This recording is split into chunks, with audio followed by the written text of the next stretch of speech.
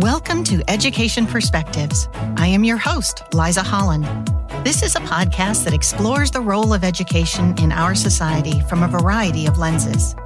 Education needs to evolve to meet the needs of today and the future. Solving such huge issues requires understanding. Join me as we begin to explore the many perspectives of education. Gregg Behr is the executive director of the Gregg Foundation. He is a father and children's advocate whose work is inspired by the legacy of his hero, Fred Rogers. For more than a decade, he has helped to lead Remake Learning, a network of educators, scientists, artists, and makers that he founded in 2007 to international renown. Formed in Rogers' real-life neighborhood of Pittsburgh, Remake Learning has turned heads everywhere from Forbes to the World Economic Forum for its efforts to ignite children's curiosity, encourage creativity, and foster justice and belonging in schools, libraries, museums, and more. In 2016, President Obama recognized Gregg as a champion of change for his efforts to advance making and learning. In 2015, he was recognized as one of America's top 30 technologists, transformers, and trailblazers by the Center for Digital Education. And in 2014, Gregg accepted the Tribeca Disruptive Innovation Award on behalf of Remake Learning and Kidsburg.org. Recognized for his deep and determined commitment to his hometown, Allegheny County once declared Gregg Behr Day in celebration for his advocacy for kids, their educators, and their families. He is co-author of the book, When You Wonder, You're Learning. All right, Gregg Behr, welcome to Education Perspectives. It's an honor, Liza, to be here. Thank you. Very much appreciate your time, and we'll kick you off with the same question that I ask every guest. In a 30,000-foot view, why do you think that we as a society invest in education? It's hard for me to imagine a more important topic, right? If we want vibrant communities, if we want vibrant democracies, if we want to have every child the potential to discover his, her, their potential, then the thing in which we as a public need to invest the most is education and learning. And to be sure, that's focused on our young people. But if we ever get to a better place and can really focus on lifelong learning, I would love to see that as a goal for public education, public learning in America and beyond. I just can't imagine a more important thing to talk about, in which to invest, to figure out how we ever do it better and do it right by the learners themselves. Well, I tell you, with the pace of change that we are facing today, I think we all have to be lifelong learners. And so some of us may have to retrofit how we learned, and hopefully we can bring that to our students today. Well, isn't that true? I mean, we talk about young people all the time and how we develop the learning experiences that they want, need, and deserve in and out of school, precisely because of the social and technological changes and undulations in their lives. But those undulations are the same things in my life and your life too. And how are we navigating them? What does it mean to be human and humane in these ever-changing, beautiful, difficult, messy, horrible, wonderful times? Like, that's something we all need to discover and rediscover consistently. Absolutely. I was at a workforce development event, and one of the CEOs of a big business there in the Northeast said, I need people who can learn, unlearn, and relearn. That's what I need for my employees. And I thought, gosh, is that not lifelong learning? Well, and when you read those reports from whether it's CEOs, our biggest companies, or scientists and learning scientists, or educators themselves, what is the thing that we want the most? Curiosity. Right. And it speaks to that sense of potential and wonder and learning and unlearning and relearning and learning again. Yes. Absolutely. So tell us a little bit about your education journey. What drew you to education? I think probably like a lot of teachers and educators themselves, although I'll acknowledge I'm not in the classroom. I'm at the 30,000-foot level of the education space.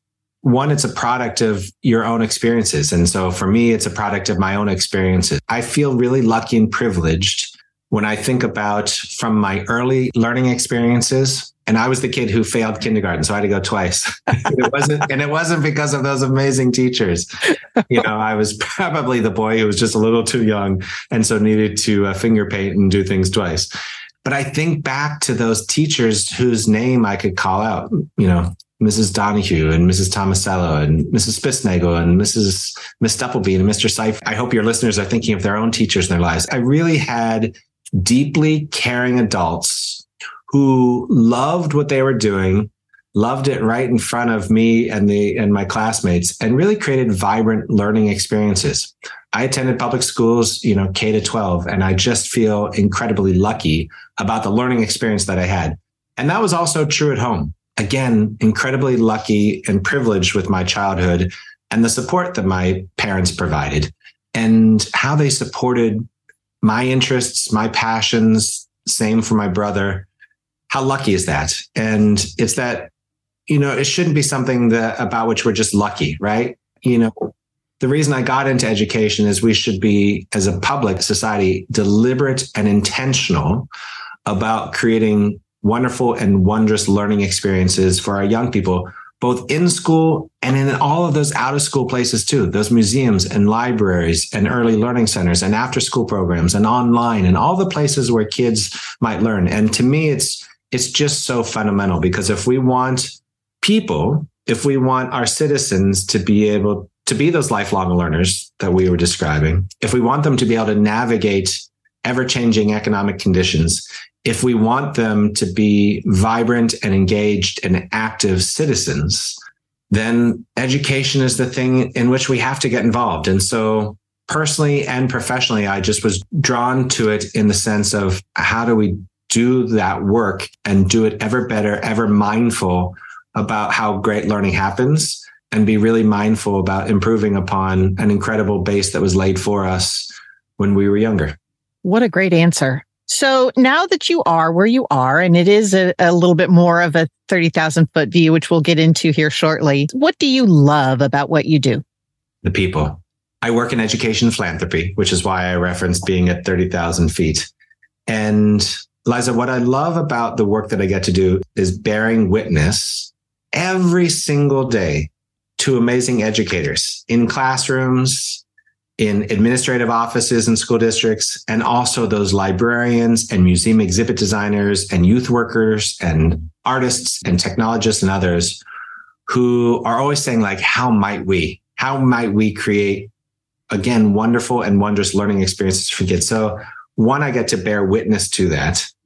Two, because of the generosity of the Gregg Foundation at which I work, our job is to give away money. And so what an amazing, crazy thing to be able to support good people doing good work, trying to bring goodness into this world. And there's also an opportunity in education philanthropy to be that curious learner, to be reading and learning and watching film or whatever it might be about the education landscape, what's happening in other parts of the world. And so we're always wondering, like, in this part of the world in which we're working, how might we make conditions ever better for kids and also the parents, families, caregivers in their lives? And so bearing witness to goodness, being able to support that goodness, and then the continuous learning about how we might support the good deed doers among us in the field of education. I'm just about the luckiest kid on planet Earth, certainly the luckiest kid in Pittsburgh. Isn't that fantastic? Tell us a little bit more about the Gregg Foundation. So first of all, led by incredibly generous and wonderful trustees, supported by great staff. The Gregg Foundation was created in the 20th century. Eric Gregg had been a businessman, ultimately at what became Alcoa. And, in so many ways, he's a rags to riches American story. Started as a pots and pan salesman and then came to invest in a company called Rubbermaid. Well, it wasn't called Rubbermaid at the time, but it became Rubbermaid. And it's that fortune from Rubbermaid that ultimately funded the foundation. Now, Eric Gregg passed away in the late 1950s. It was his wife, Minnie Gregg, who lived until the early 90s, who endowed the foundation and created it as a lasting gift to the children and families of the Pittsburgh region. And so we're focused on kids and learning, especially kids who, for economic reasons, don't have the same opportunities as their peers. And so the grant-making foci of the foundation range from early learning to enhanced learning in our public schools, out of school time, which for us is after school mentoring and summer learning, those places where parents and families are learning together, like museums and libraries and parks, and support for parents and families as they navigate the sometimes complexity of the educational landscape. And so you think about kids and learning, I hope you'll think about the Grable Foundation and the incredible generosity and legacy of Eric and Minnie Grable.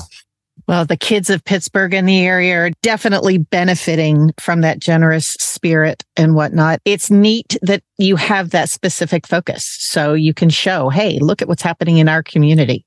And we get to learn from colleagues around the country, whether it's the Patterson Foundation in Sarasota or the Skillman Foundation in Detroit or the McKnight Foundation in Minneapolis, Nellie Mae up in New England, the Rakes Foundation out in Seattle. We definitely have cousins all across this country, foundations doing amazing work in service to youth and the caring adults in their lives in geographies, far afield from Western Pennsylvania. And we learn from them all the time.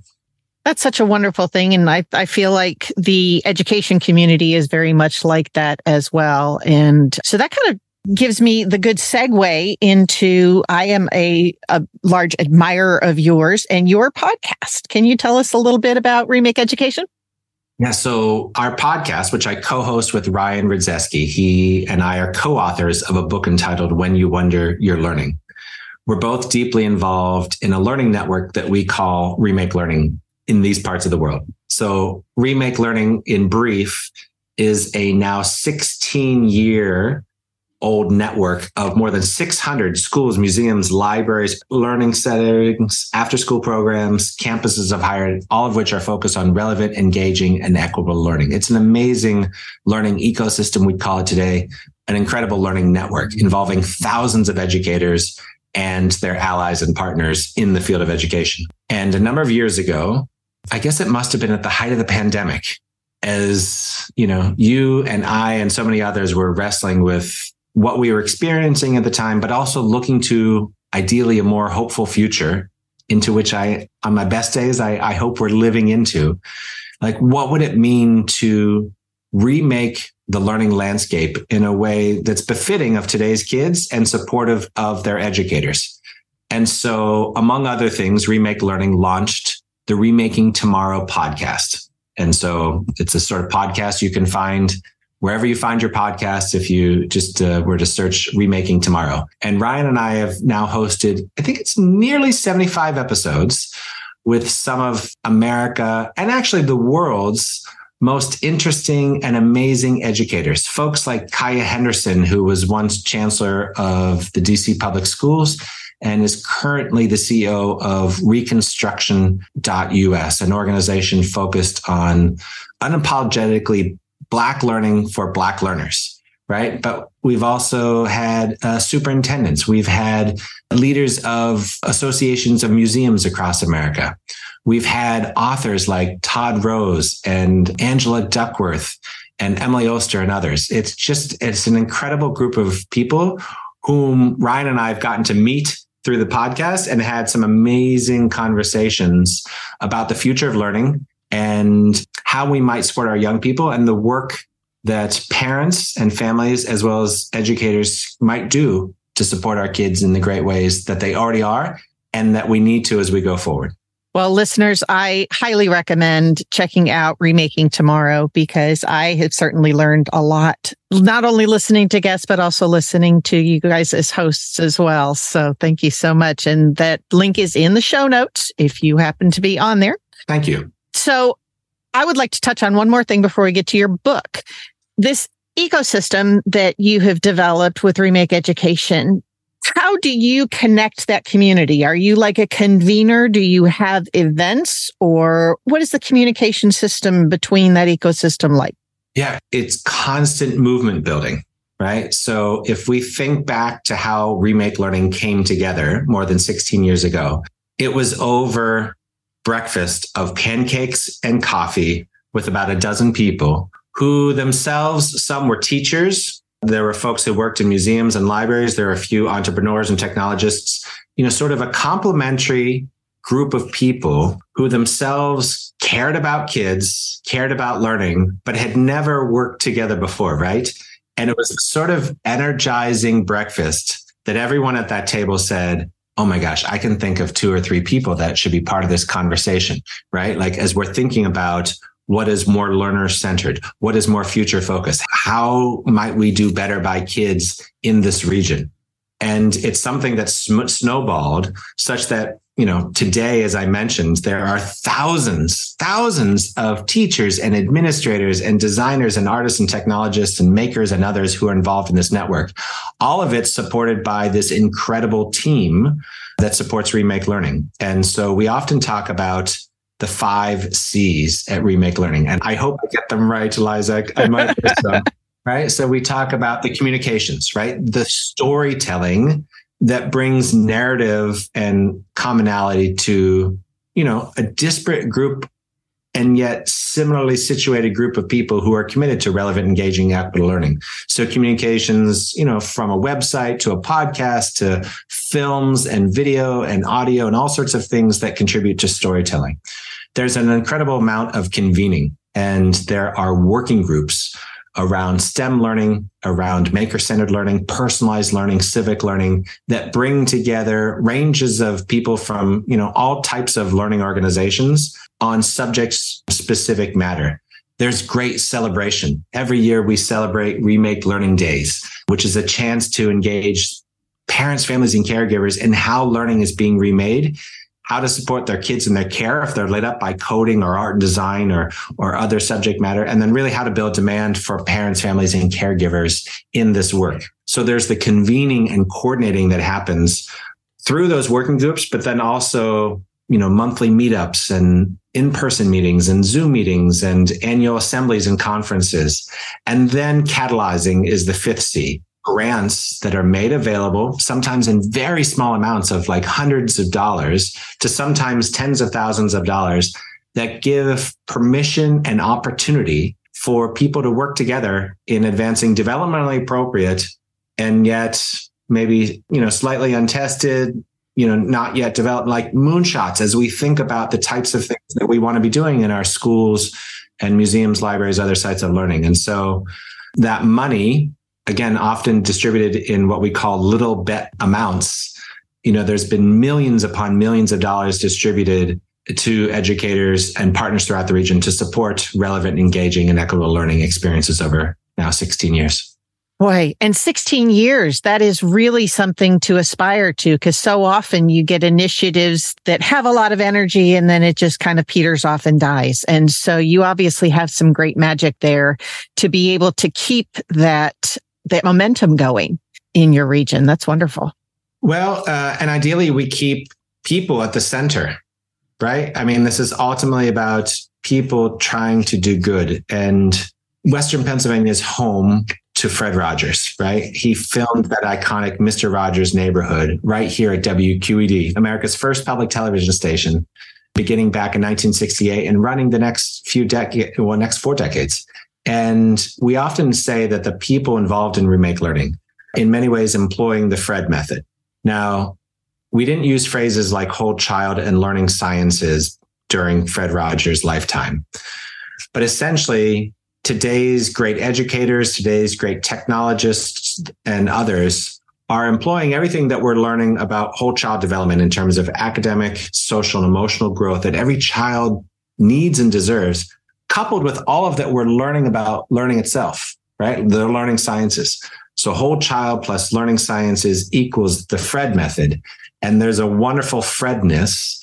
There's a, wonderful humanity and, a core sense of love in this work of Remake Learning. And it's that love, I think, that Fredness that keeps it going. Well, that's probably the birthplace then of When You Wonder You're Learning. Tell us about your book.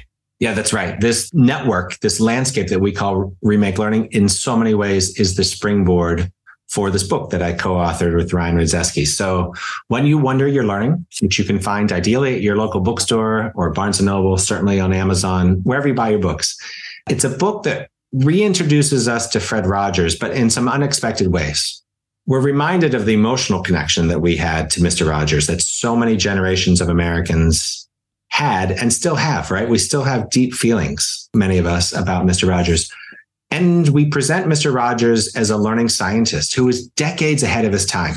You know, Liza, I know you know well, if we look at the literature from places like MIT or Stanford or right here in our own backyard at the University of Pittsburgh or Carnegie Mellon University, and as we read about how great learning happens and the types of things that we need to be doing for kids, well, the evidence is now bearing forward what Fred did all of those years ago. So, you know, here as we sit in 2024 and beyond, surprise, surprise, the blueprints for the future of learning for America really rests in the incredible work of Fred Rogers and what he did in Mr. Rogers' neighborhood all of those years ago. And so we make that emotional connection between what Fred did, but then demonstrate how that's a path for what we need to be doing in our schools, at home, in our neighborhoods to create, you know, environments that are full with connection and curiosity and creativity and genuine wonder to support the development of kids and their futures in ways that they want, need, and deserve. Well, you are so right about Fred Rogers, and there's a reason he captured all of our imaginations as little kids, just totally ready to sit down, and he brought the real world in. He brought the fantasy world in. He brought so many wonderful things to learning that we may do okay with our little ones, but by the time they get to high school, we've sort of beaten that out of them, and we need to fix that. Absolutely need to fix that. And you're absolutely right about Fred, right? And the incredible thing now as adults looking back at what Fred did is that it wasn't by accident. And it wasn't even just good design. He was actually incredibly deliberate and intentional about everything on that show. Who we met, the wardrobe he wore, the lyrics, the puppetry, everything. And incredibly, it was all grounded in science. This is the really interesting part of Fred's story, is how he ended up at a place called Arsenal Family and Children's Center. It's a family center that still operates in the East End of Pittsburgh.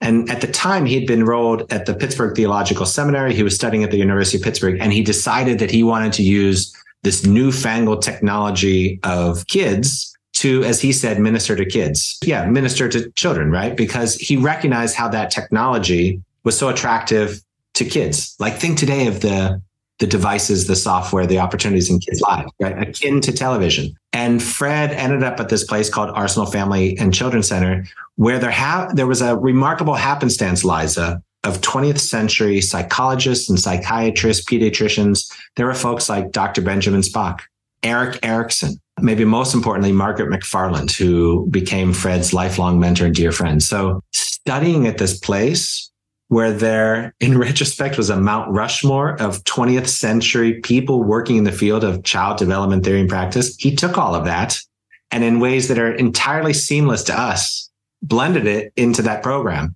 And with today's eyes, we can look back and see what Fred did, which enables us to look forward to see what we need to do for today's kids. That's the Fred method. To some extent, I think we need to get back to some of the things that he really put forward, for sure. Did you ever get an opportunity to meet him? I did. So one of the great joys in my life is that I met Fred Rogers. Living in Pittsburgh, it's incredible the stories that people have because he was one of us, right? And I also, during the last few decades of her life, got to know Joanne Rogers, Mrs. Rogers, his wife. In fact, Joanne wrote the foreword to our book. It's probably one of the last things she did on planet Earth before she passed. And I remember, Liza, I remember calling Joanne when we were thinking about this book, right? And we're like, oh, we're thinking about this book and representing Fred Rogers as a learning scientist. And here's how we're proposing to do it. She loved it. She was so amazing. I mean, Joanne she could give you a hug through a telephone. It was amazing. But what she did say was, make sure you present him as a human being, right? Like, his work is accessible. His work is a blueprint for us. But if you present him as a saint, it won't be. And here's the thing. He wasn't a saint. Like, the guy got mad. The guy got angry. He was just like you and me. And so we always took that deep to heart from Joanne. And then also people that worked with Fred, whether it's someone like Bill Eisler or Hedda Sharp, so many others, David Newell and others who worked with Fred, with whom we've gotten to interact and connect and really understand the neighborhood and how it worked. And we call it the Fred method, but in so many ways, it was like the Fred Village method, because it was all of those people and others who contributed to the neighborhood, which was at the core ethos of the neighborhood itself, to be sure. One of the things that I was thinking about that as I was starting to read your book, I haven't had the luxury of getting to read all of it yet, but just the memories that I personally have here, decades later. And one of the things that I loved was his ability to talk to kids about it's okay to fail. It's okay to make a mistake. It's okay to try again. And that's something that I just really feel like we should infuse back into our teaching, because this whole fanatical test score, got to get an A thing is causing a ton of anxiety out there. Yeah, Liza, you're so right. He, in that program, and he often talked about one little buckaroo on the other side of the screen. He conveyed and created an environment of psychological safety. Yes. Which is what kids need. Kids need to know that they're safe and that it's okay to ask questions. It's good to wonder, that they have caring adults around them who are going to support them.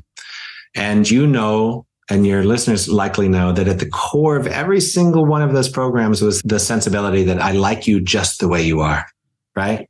Now, importantly, when Fred said that, he wasn't saying like, hey, everything that you do is great, or like everything that you do is okay. What he was saying was, I see you, I recognize you, and I refuse to reject the humanity that you bring to planet Earth, right?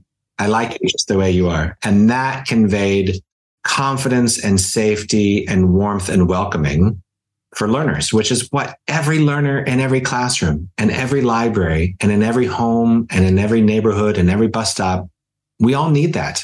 And every employee in every organization and all the way through our society. Absolutely. So incredibly powerful. You're so right, Liza. I mean, we're not just talking about our young people or our teens. We are talking about people and humanity, right? That's been a surprise for me and Ryan, as we've had the incredible privilege to travel around the country and to talk about this book. How often, in ways that were initially unexpected to us, people would come up and say, there was something incredibly healing about reading about Fred in this way. And it's a reminder that, it goes back to the early part of our conversation. Learning isn't limited to our young people. Learning is something that's ideally positively and constructively contagious for us all. Absolutely. So we've talked a lot about the amazing, great stuff that's been happening, but education is not an easy boat to turn. Tell us about what the biggest challenges that you've faced in doing this work have been.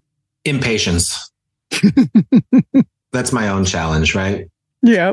And I think I became more impatient when I became a parent, because you just feel and smell and taste and touch very personally how a kid gets one shot at first grade, one shot at second grade, one shot at 11th grade. And then you start to see your kids and other kids in every community, right? And somehow parenthood, or it could be your nephews or nieces or your neighborhood kids, like it becomes so personal. And so you become incredibly impatient. And yet I'm someone who also deeply believes that systemic change, whether it's in our school systems or in our learning landscapes generally, doesn't happen in grand moments. It's not like, and now we shall let no child be left behind, right? It's, whatever the aspiration is, like now we'll land on the moon. You need those moonshots. But the thing that we've learned in the course of the collective efforts of remake learning in this part of the world is that systemic change actually happens in dozens and hundreds, even thousands of little bets. Yep. Little bets made by real people in real learning places. And it's the compilation of all of those little bets that actually yields systemic change, actually yields the culture, the mindset, the expectations that deliver the results our kids need. I'm so glad you talked about that, because that is so very, very true, especially change that's going to be sustainable. Yeah. All those little bets, those little wins, that's fantastic. It's got to be sticky. And I will add to that something I'd said earlier. All of the work of reform or innovation or whatever word we want to use, honestly, will be completely faddish and passing unless parents, families, and caregivers genuinely value it. And so in the work of education, we have to find ways to build allyship, genuine allyship and partnership with our parents and caregivers. And I feel like even our business and industry and, nonprofits and all that other kind of thing too, it's a societal thing. It's not something that is done in isolation. If we want to live in that wonderful, positive economic, helpful, supportive world, it's got to take all of us. It's that whole, it takes a village thing. Yeah. You're absolutely right, Liza. It's the neighborhood, right? Mr. Rogers built a neighborhood. Mr. Rogers built a neighborhood. Oh, man. Yes, that is a perfect way to bring that back around. So, final question. What would you like for decision makers to know? And that could be at whatever level you can choose. Oh, it's a great two things. I'm hopeful I know this myself, but others, whether they consider themselves little or big decision makers, I hope there's deep appreciation for educators and who they are and what they do. We get into this narrative sometimes that our schools haven't changed since the industrial age. And I can't imagine a profession that's been more deft, more attentive to its own craft, more flexible than has the teaching profession. And so I would want policymakers, decision makers, administrators, board members, whomever, to deeply appreciate the teaching profession itself and what teachers do. And then my second hope would be that we think seriously and deliberately, maybe inspired by Mr. Rogers, about what joy and love actually look like and feel like, and what we experience when we experience joy and love in our schools, and how we can make sure that it's just embedded in everything that we do. Because as Fred taught us so well, learning and love are linked. There will never, can never, won't ever be great or good learning absent genuine love and caring. What a fantastic way to end this marvelous conversation. Thank you so very much for taking the time to be with us today. Liza, thank you. And thank you for what you do with this podcast. I'm grateful. Thank you so much for listening to this episode of Education Perspectives. Feel free to share your thoughts on our Facebook page. Let us know which education perspectives you would like to hear or share. Please subscribe and share with your friends.